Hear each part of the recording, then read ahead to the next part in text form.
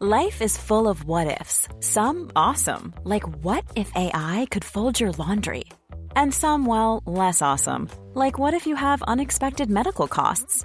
United Healthcare can help get you covered with Health Protector Guard fixed indemnity insurance plans. They supplement your primary plan to help you manage out-of-pocket costs. No deductibles, no enrollment periods, and especially no more what-ifs. Visit uh1.com to find the Health Protector Guard plan for you. Hold up. What was that? Boring. No flavor. That was as bad as those leftovers you ate all week. Keke Palmer here, and it's time to say hello to something fresh and guilt-free. Hello Fresh. Jazz up dinner with pecan-crusted chicken or garlic butter shrimp scampi. Now that's music to my mouth. Hello Fresh. Let's get this dinner party started. Discover all the delicious possibilities at hellofresh.com.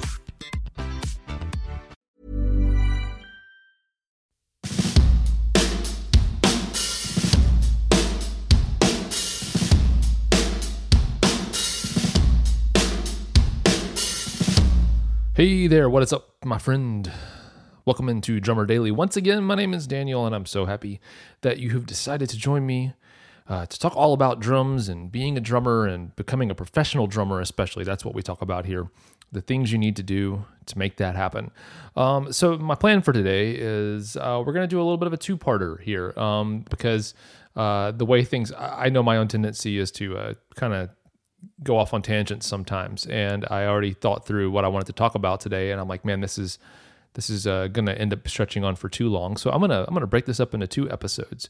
So just fair warning, but I think it's something important that needs to be shared, and so I want to talk to you about it. And some of this stuff is stuff that I've talked about before, but then there's pieces of it that I think you're going to find really interesting that I actually haven't thought of before. And so I want to ask you, like, first, and this is kind of what I want to talk about. Have you ever really wanted something? And of course, in my context, I'm talking about being a professional drummer or a certain gig that I wanted. But this could be anything. This could be, a toy if you were a kid, or you wanted to go see a movie maybe, or something like that. You really wanted something though. And then you couldn't for whatever reason. You didn't get to go. You didn't get that toy. It didn't work out for whatever reason.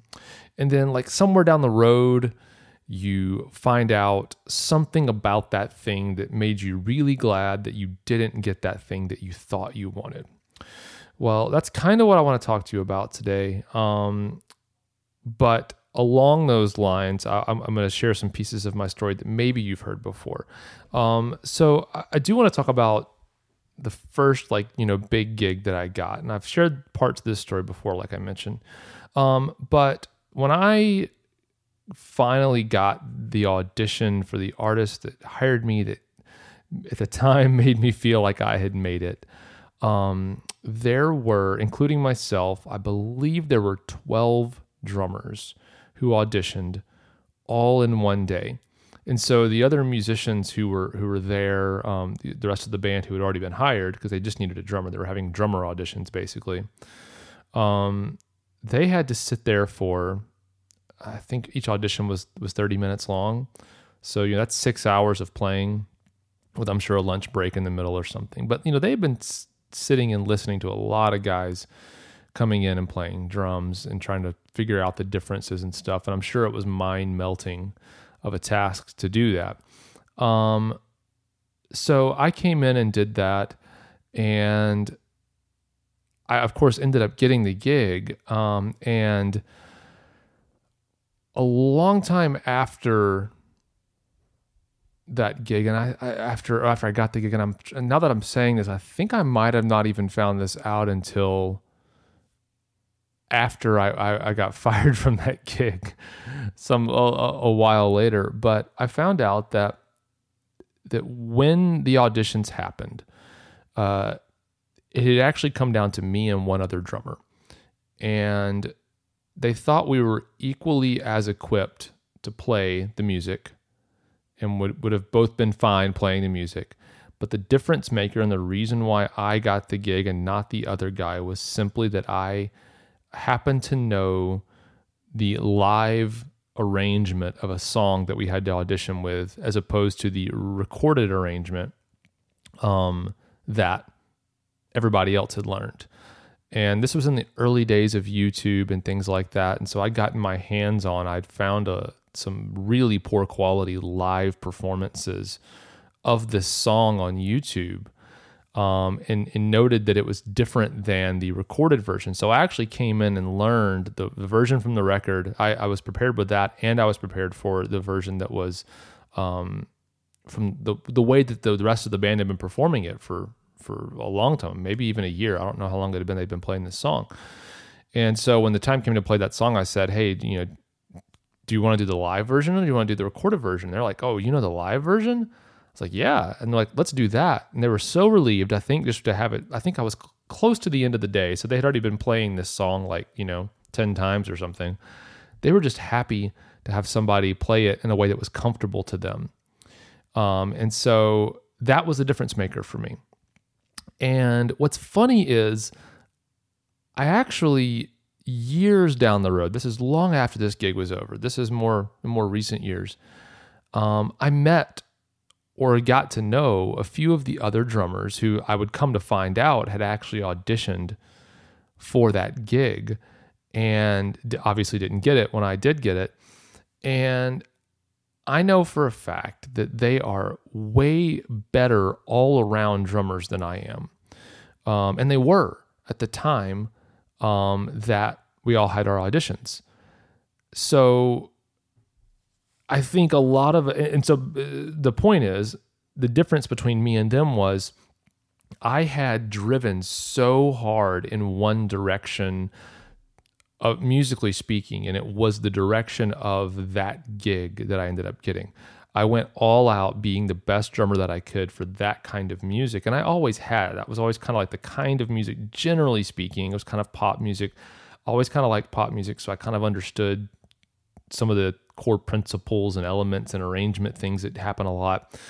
I'd already liked that kind of music, but so I naturally had been driving straight towards that kind of music pretty much all of my kind of development as a drummer. Wasn't so good at other styles of drummer. I wasn't the best funk drummer or jazz drummer or anything like that. It definitely wasn't that. And there were other guys who technically were so much better than me in so many other ways. And if you were to look at someone objectively and say, is that guy a better drummer or is Daniel a better drummer? You would have picked somebody else pretty much every time. Everyone would have picked somebody else. But I was uniquely equipped for that gig and uniquely equipped myself for that gig, and then also prepared more than anybody else did for that audition, and that's what got me the gig.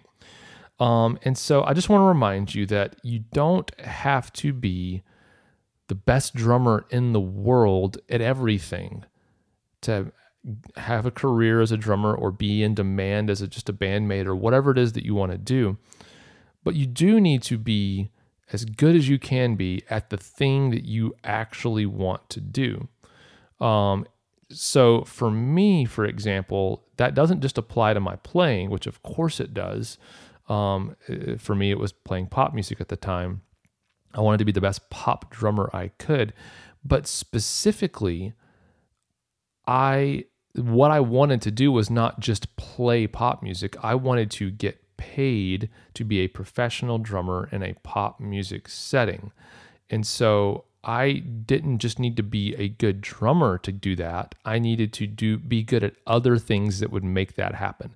Some of the other things that would make that happen would be personable, practice with a click track, which I think that applies for almost everything except for maybe jazz and some other, prog rock or something, I don't know. And be prepared, extremely prepared. And some types of music, being prepared is actually a detriment. Like I mentioned, there's improv and stuff. You don't want to come in with a bunch of stuff that you know you're going to play and you have to play it, and then it doesn't fit the music. So sometimes being prepared can be a detriment. And then of course I need to know my own value as far as what pay I was willing to work for. I needed to know how to perform on stage. There's a difference in performing on stage in a club of 50 people versus playing in an arena of 10,000 people. You have to move differently because, as my old drumline instructor used to say, she'd say, people can't see it, they can't hear it. And so you have to be able to perform that way. And the audition was the time to show people that you could perform that way as well. So there was all these other things that I had to be good at in order to make the scenario that I wanted to have happen. But I didn't need to be the best drummer at everything. I need to be the best drummer for those 16 songs I had to learn. And then everything else, didn't really matter because it wasn't going to come up.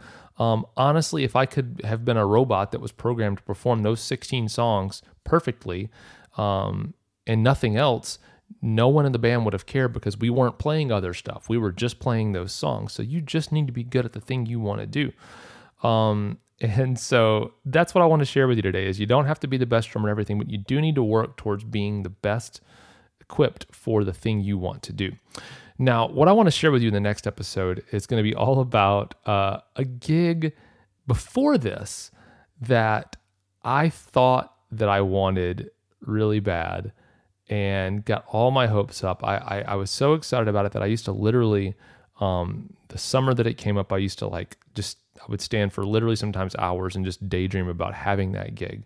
And it didn't work out. And I was so glad that it didn't work out after I ended up meeting somebody who did get the gig. So I'll share that story with you on the next episode here of Drummer Daily. But thanks for joining me for now. If you have any questions or requests for topics you'd like to have covered here on the show, just send me an email, daniel@danielhadaway.com, and it's spelled just like it sounds, had a way. Or you can just go to danielhadaway.com, and I believe there's a contact form on there. That'll get to me as well. Either way, I'm just happy that you joined me. Love to hear from you, and we'll talk again next time where we share that crazy story with you here on Drummer Daily. Bye for now.